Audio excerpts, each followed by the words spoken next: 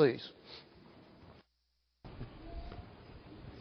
Well, good morning. As Orrin mentioned earlier, we had a significant update to our Summers app, and so it's actually been combined with the PushPay, which is the giving thing that we can use for contributions and special collections and Wednesday night meals. And so they've wrapped it all up into one company. And so with that, we got quite a facelift. And so as he said, if you want to follow along this morning, on our slides, it won't be where probably it has been. You'll need to either force update your app if it hasn't already, and then you should be able to see it right there on the front. You can just click on the sermon notes and be able to see the slides this morning. So we're in the fourth book of the Bible, and so it's called Numbers.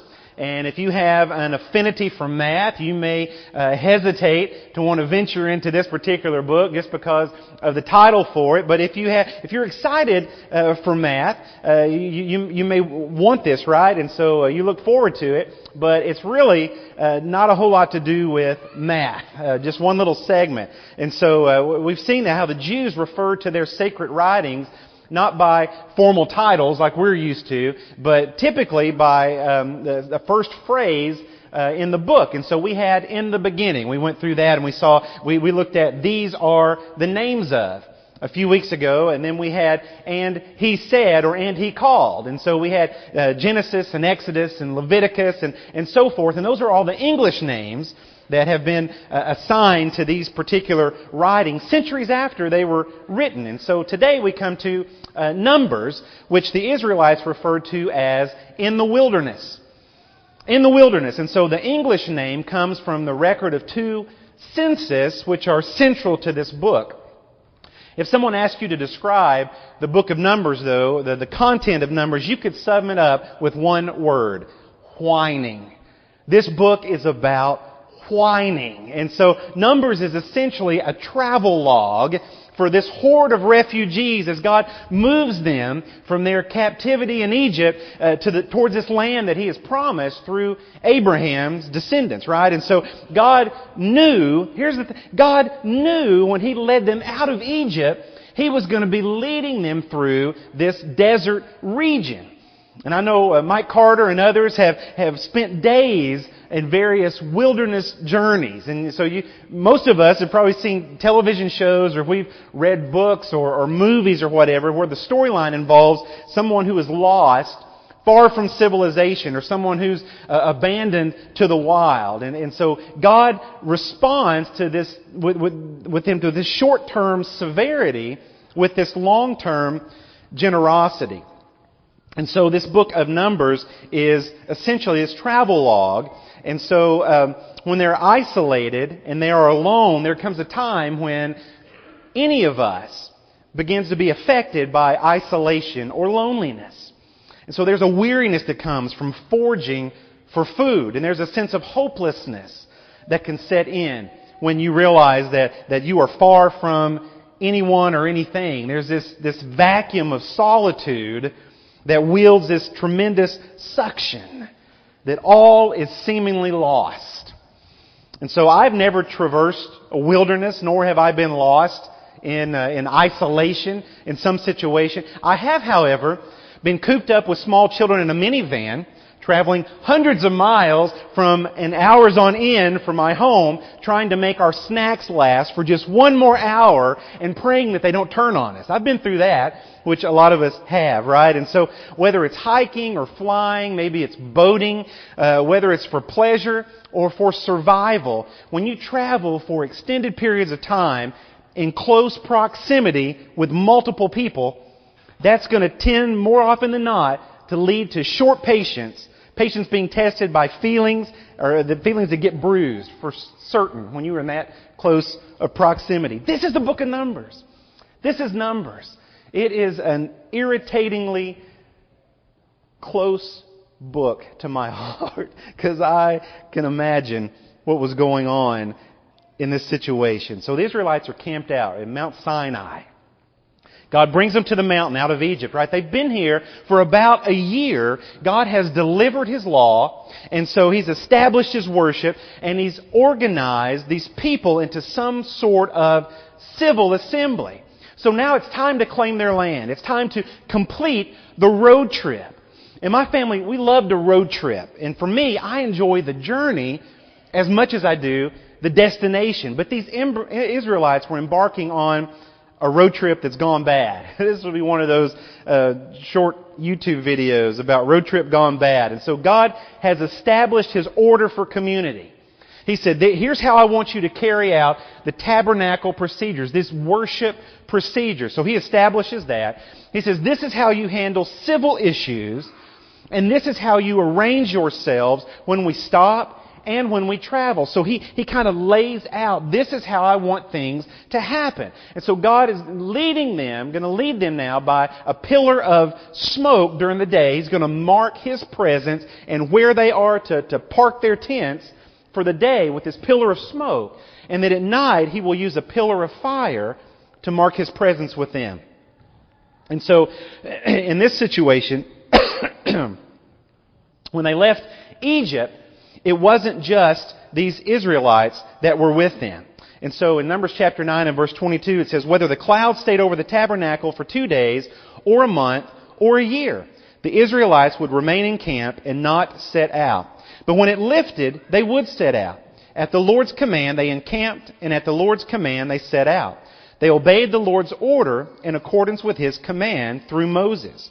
And then if you look in verse 11 of chapter 10, on the 20th day of the second month of the second year, the cloud lifted from above the tabernacle of the covenant of the law. Then the Israelites set out from the desert of Sinai and traveled from place to place until the cloud came to rest in the desert of Paran.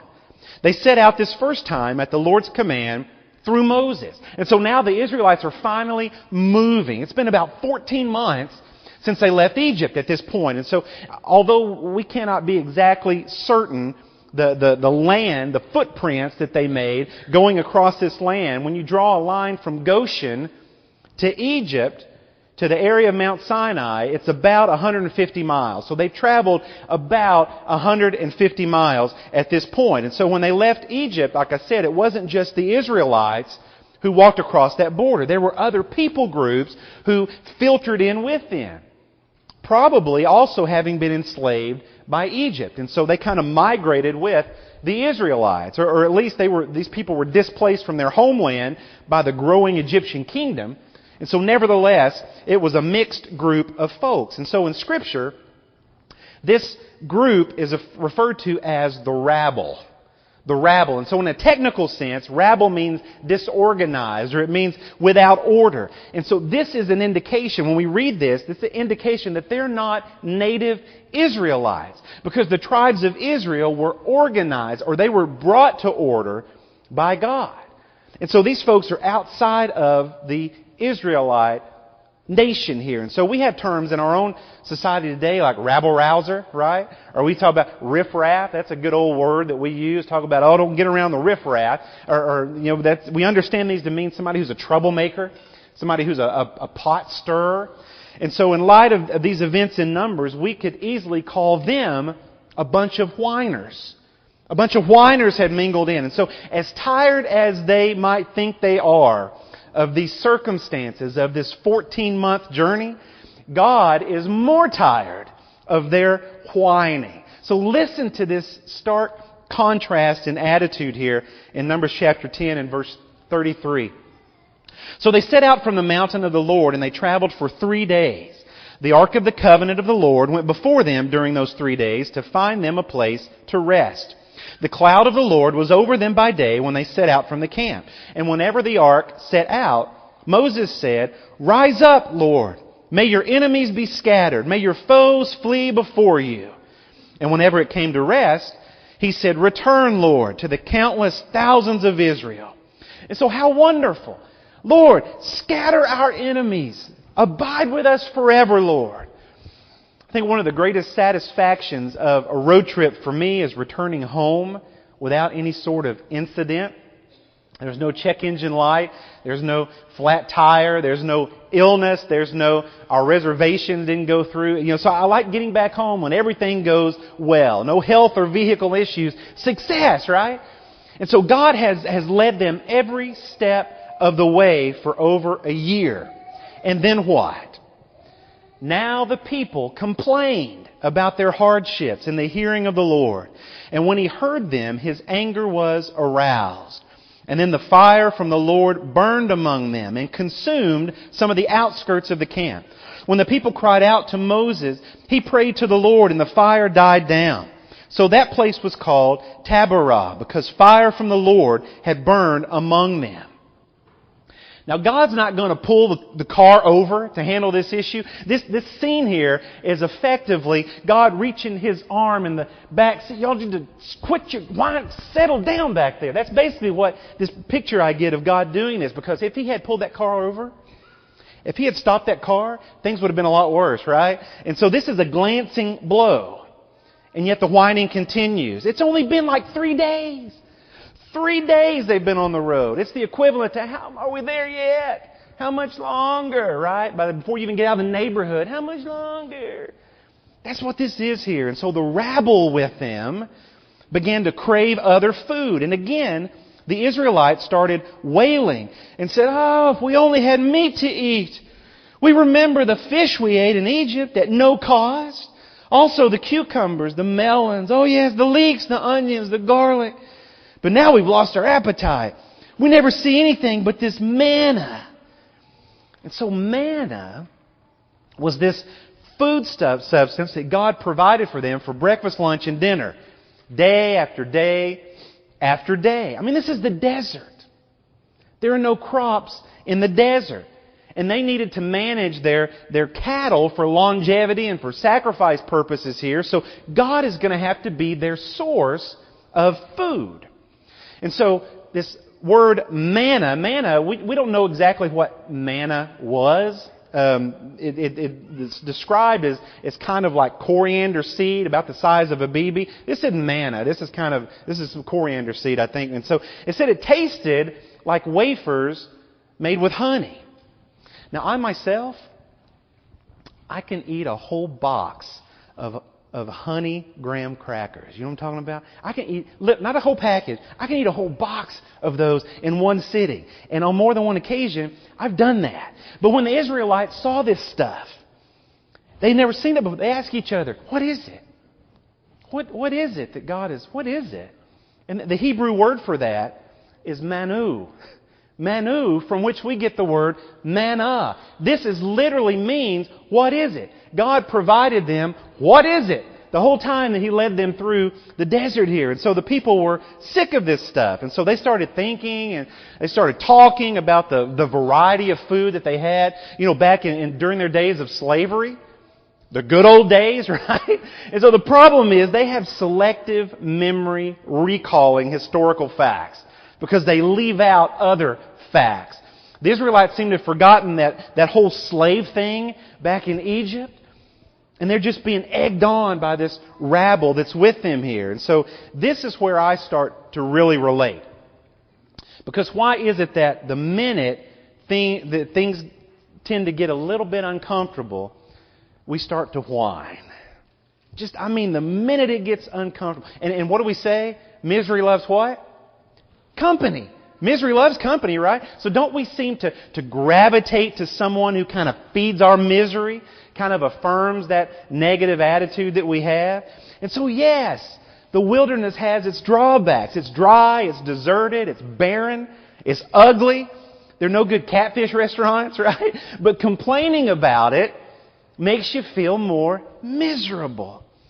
And so when you're in between exits, and the goldfish crackers have started tasting like cardboard, it's like, I know you're hungry, but I can't do anything about it right now. We got to get to the next exit, so be glad you have those crackers.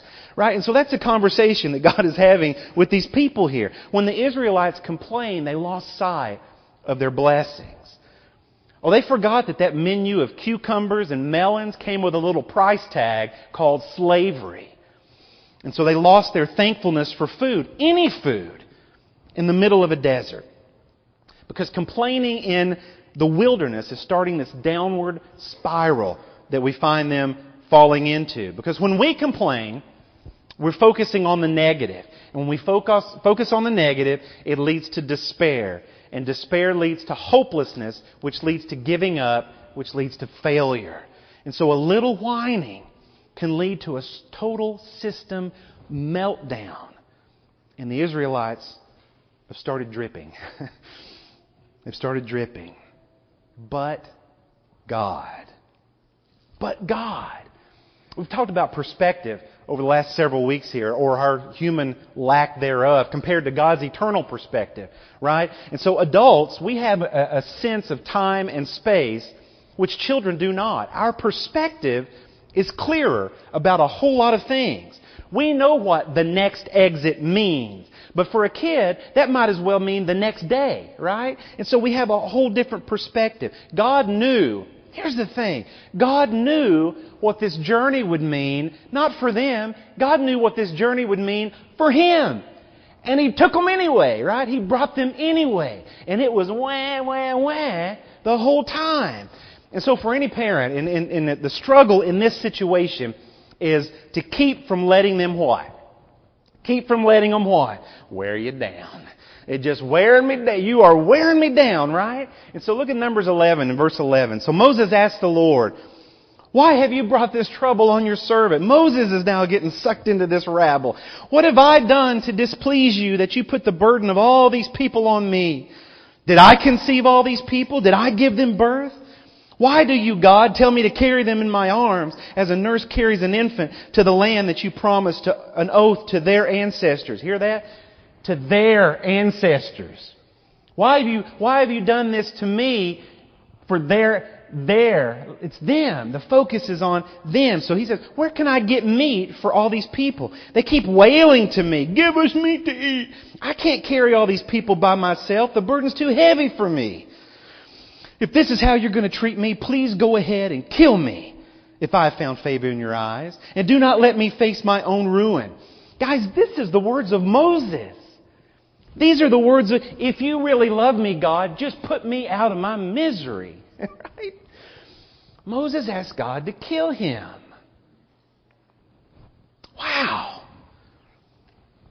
This rabble, this grumbling has effectively influenced the spirit of these people all the way to the top.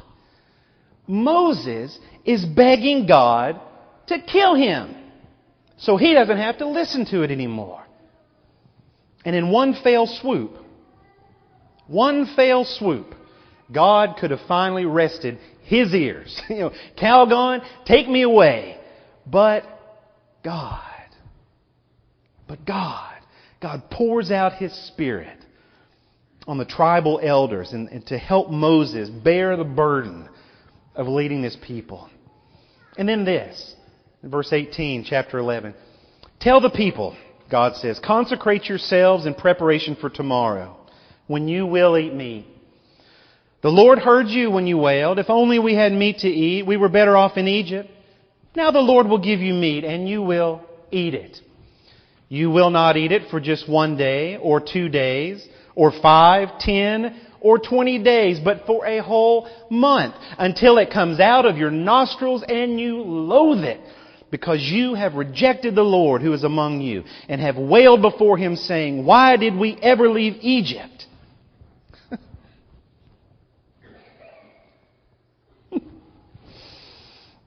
And then Moses goes on to ask, how are you going to pull this off? How are we going to do this? We only have look at a great number of people. We only have so many animals. And God's like, do you think this journey has taken it out of me? Do you think this journey has diminished my power in some way? You think I'm weakened by all of this? God says, you're about to find out. You're about to find out. And God brought up a wind which brought the quail. And Scripture tells us that this quail fell to the ground as far as a day's journey around each side of the camp. And it was 3 feet deep. 3 feet deep, as far as you could walk in a day. Can you imagine that? No, neither could they. They couldn't imagine it. You want meat? All right. All day, all night, and all the next day, they gathered quail. The least among them, the laziest worker, Scripture tells us, gathered 200 pounds of bird. The laziest one. And while the taste was still in their mouth, while the meat was still between their teeth, and before it could be consumed, the anger of the Lord burned against the people, and He struck them with a severe plague. Therefore the place was named Kibroth Hattaavah, because there they buried the people who had craved other food. Is there anything worse than not getting what you want? Anything worse than not getting what you want? How about getting what you deserve? Could that be worse than not getting what you want? The people had left the lifeless gods of Egypt to be led by the God of life, and yet they fail to acknowledge Him as God. And their heart is still set on what they could or could not do for themselves. And the Apostle Paul is going to, many years later, call this worshiping the God of your belly. Worshiping the God of your belly. It's focusing on what we want instead of what God says we need. And so he says Paul says that journey, that worshiping the God of your belly, only ends in destruction. That's the destination for that journey. And the only glory you receive from that is your own shame. That's Philippians chapter 3. God wants us to be satisfied, but He wants us to be satisfied in Him alone. In Him alone. Let Him satisfy the hungers of our life. Let Him quench the thirst created by the periods of desert that we find ourselves going through. And so these people had let what began as just a murmuring, just some disgruntled outsiders, that let that affect their own thinking and their own acting, to the point that they rose up in disobedience to God. They turned against God because they let this infiltrate their minds and their hearts, ungrateful now to His merciful deliverance. Folks, we got to turn off Fox News. We got to turn off the local news.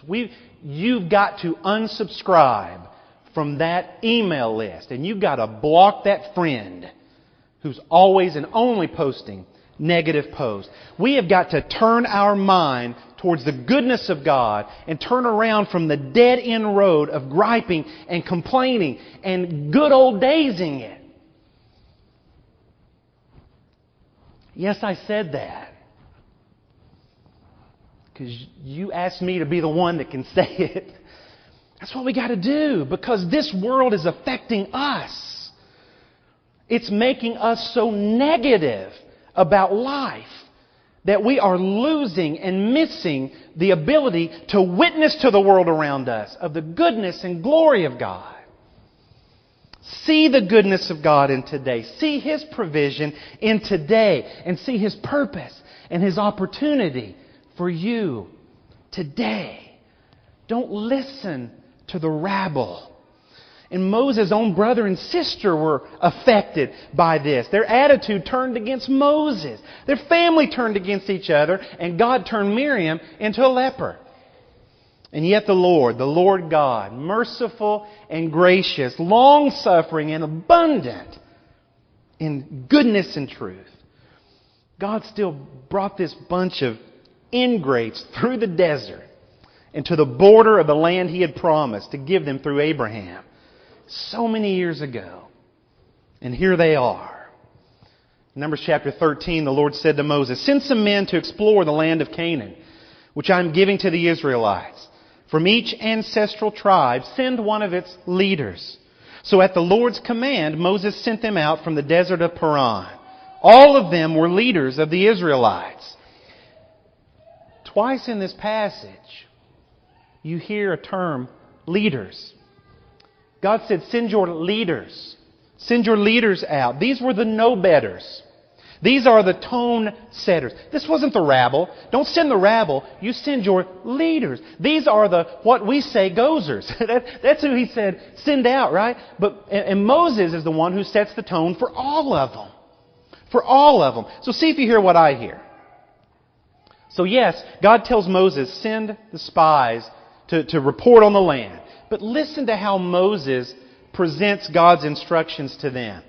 This is verse 17. When Moses sent them to investigate the land of Canaan, he told them, go up through the Negev and then go up into the hill country and see what the land is like, and whether the people who live in it are strong or weak, few or many, and whether the land they live in is good or bad, and whether the cities they inhabit are like camps or fortified cities, and whether the land is rich or poor, and whether or not there are forests in it, and be brave, and bring back some of the fruit of the land. Now it was the time of the year for the first ripe grapes. Did you hear it? Moses says what? Moses says, go see whether or not. Whether or not what? Whether or not what, Moses?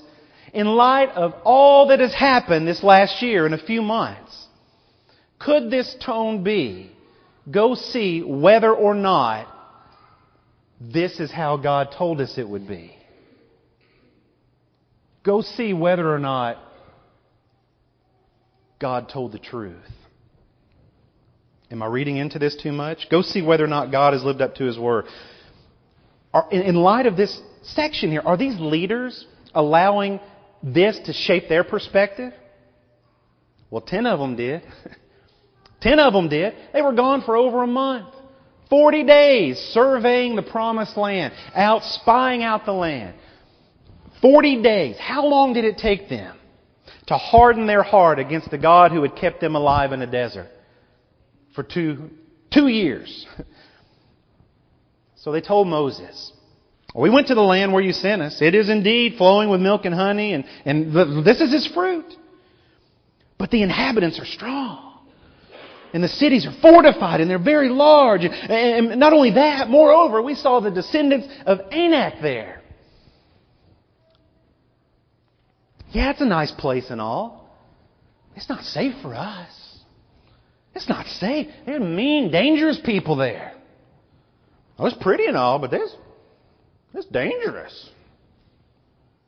So then they presented the Israelites with a discouraging report of the land that they had investigated, saying, the land that we passed through to investigate is a land that devours its inhabitants. All the people we saw there are of great stature. And now they shape a perspective. They shape a perspective. When we turn our eyes to ourselves, and we either naively think we are stronger than we are, or we rightly think that we cannot manage our own lives. In either case, the danger in that is rejecting God as the provider and the sustainer of all creation. And then either foolishly charging ahead with false hope, because I got this, or falling back in desperation. There's no way. That's the danger in that. It's the difference between I can do all things and I can do all things through Christ who strengthens me. Because one will never fail you and the other will surely fail you at some point. And so the very ones that you would expect to be encouraging and reminding the people of the greatness of God, instead they fan the flames of the people's own dumpster fire of faith here. How do you respond to the uncertainty of life? How do you respond to the uncertainty of life? Do you hear the around you, the people around you, do they hear the hope and the reassurance of a God you put your trust in? Or do they know you to join in the hopelessness of those who don't have a perspective of faith? See, Joshua and Caleb were the only ones who had alternative voices to this despairing view of the land here. And here's the thing. They didn't dispute the report. The men came back and said, it's fortified and there are armies there and there are people that could kill us there. Joshua and Caleb didn't come back and say, they're lying. It's empty. There's nobody. They didn't say that. They did not dispute the report. They saw the same fortified cities. They saw the same giants. They saw the same obstacles that would not be easy to overcome. The report is not disputed. The interpretation is what they disputed.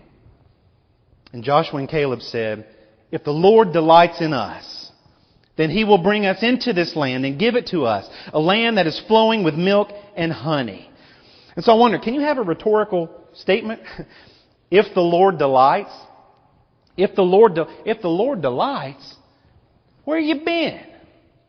How far has God brought you? What have you needed that God has not provided. Of course the Lord delights in us. He's not brought us all this way and troubled Himself with so much just to abandon you now. Although He wanted to. He wanted to. Remember, Moses pleaded with God. God, don't do it. Please don't do it. I take back that whole kill me thing, and please don't kill them. And he puts it back on God. What do people think of you, God? Who do they think you are? That you brought your people all the way out here just to kill them? Please don't. But God was done with the rabble. He was done with it. Numbers chapter 14 and verse 30. He says, "You will by no means enter into the land where I swore to settle you. The only exceptions are Caleb, son of Jephunneh, and Joshua, son of Nun. But I will bring in your little ones, the ones whom you said would be victims of war, and they will enjoy the land that you have despised. But as for you, your dead bodies will fall in this wilderness, and your children will wander in the wilderness 40 years and suffer for your unfaithfulness, until your dead bodies lie finished in the wilderness. According to the number of the days you have investigated this land, 40 days, 1 day for a year, you will suffer for your iniquities 40 years, and you will know what it means to thwart me. I, the Lord, have said, I will surely do so to all this evil congregation that has gathered together against me. In this wilderness they will be finished, and there they will die. And the men whom Moses sent to investigate the land, who returned and made the whole community murmur against him by producing an evil report about the land. Those men who produced the evil report about the land died by the plague before the Lord. But Joshua, son of Nun, and Caleb, son of Jephunneh, who were among the men who went to investigate the land, lived. The wilderness is not a place where great deeds are done for God. No, the wilderness is a place where God meets people.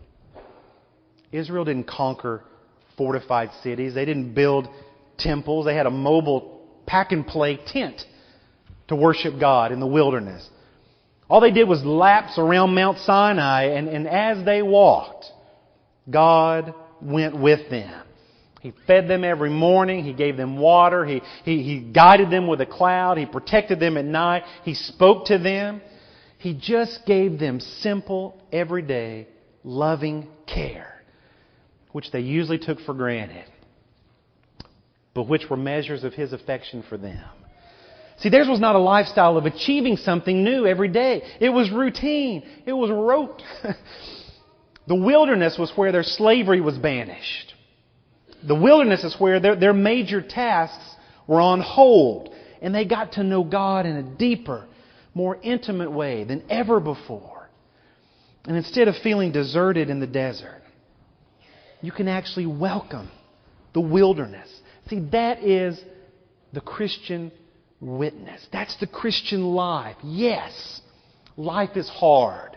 Yes, disappointment and loss are certainly going to come your way in varying degrees and situations. And no, you are not guaranteed success or health or longevity. And as a Christian, we do not need to sugarcoat or discount or dismiss the struggles of life, because the world will label that as hypocritical if we do, or uncaring, certainly, or just plain ignorant if we try to do that. But instead, we, like Joshua and Caleb, we must respond with, the Lord delights in us, and He will bring us to a better land, a land He has prepared for us. And all along the way, He will be with us, even in a barren desert. And we can endure by the strength of the promise of the one who has made the rabble mute. The one who has planted a garden of provision in the desert, and who has overcome the destructive tools of Satan. And if you want to flip to the end of the story, Revelation chapter 2, as Jesus reveals to John the final hope.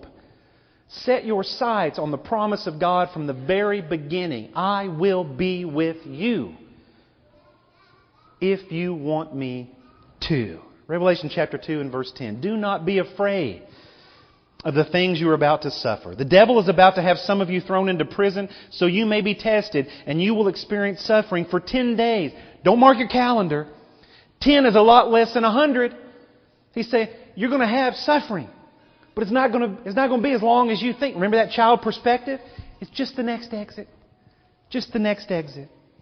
Remain faithful even to the point of death, and I will give you the crown that is life itself. Israel packs up and leaves Mount Sinai only to rebel against God at every step of the way. And God responds with short-term severity and long-term generosity as He leads them into the promised land. And by witnessing how God lovingly dealt with this grumbling, disobedient people, we can find comfort. We should find comfort that at times while we disobey and grumble against God, He has done more for us and continues to do more for us through Jesus Christ, the lifter of our heads. This morning, what have you allowed to infiltrate your life, infiltrate your thinking? What kind of rabble have you gotten caught up in? God calls you to reject that. Run away from that. Turn away from that. Click it off. Swipe it away. Don't get caught up in it. Because that's how Satan gets a foothold in our hearts, in our lives. And that's how he puts a dampening, if not an extinguishing, on the fire of God's Spirit that He gave each of us when we put our faith into Jesus Christ. And so He calls us to repent of that. Ask His forgiveness, which He is still ready to give and to offer. This morning, if you've been wandering through the desert of uncertainty, God calls you to the foot of a cross. The foot of the gateway to the promised land is through death on a cross. It's completely contrary, completely irrational to the world we live in. But it's the way God has done it. That His Son would come to this earth, put on this flesh, expose Himself to the rabble, certainly irritatingly so, and endure faithfully to His Father because of His love for us. And through Him we have eternal life by being baptized, dying to ourselves, meeting Him in the grave of baptism, raised up again in newness of life, washed clean of the sins of our former life, receiving the gift of God's Spirit to lead us, guide us, remind us, encourage us, comfort us every step of the way. Added to Christ's church, where we find ourselves assembled among a body today, escaping the rabble, encouraging, reminding, imploring, sometimes correcting. This morning, God waits for your response. Will you hear His voice over everyone else's? We're going to stand and sing a song of encouragement. If we can help you in any way this morning, will you please come?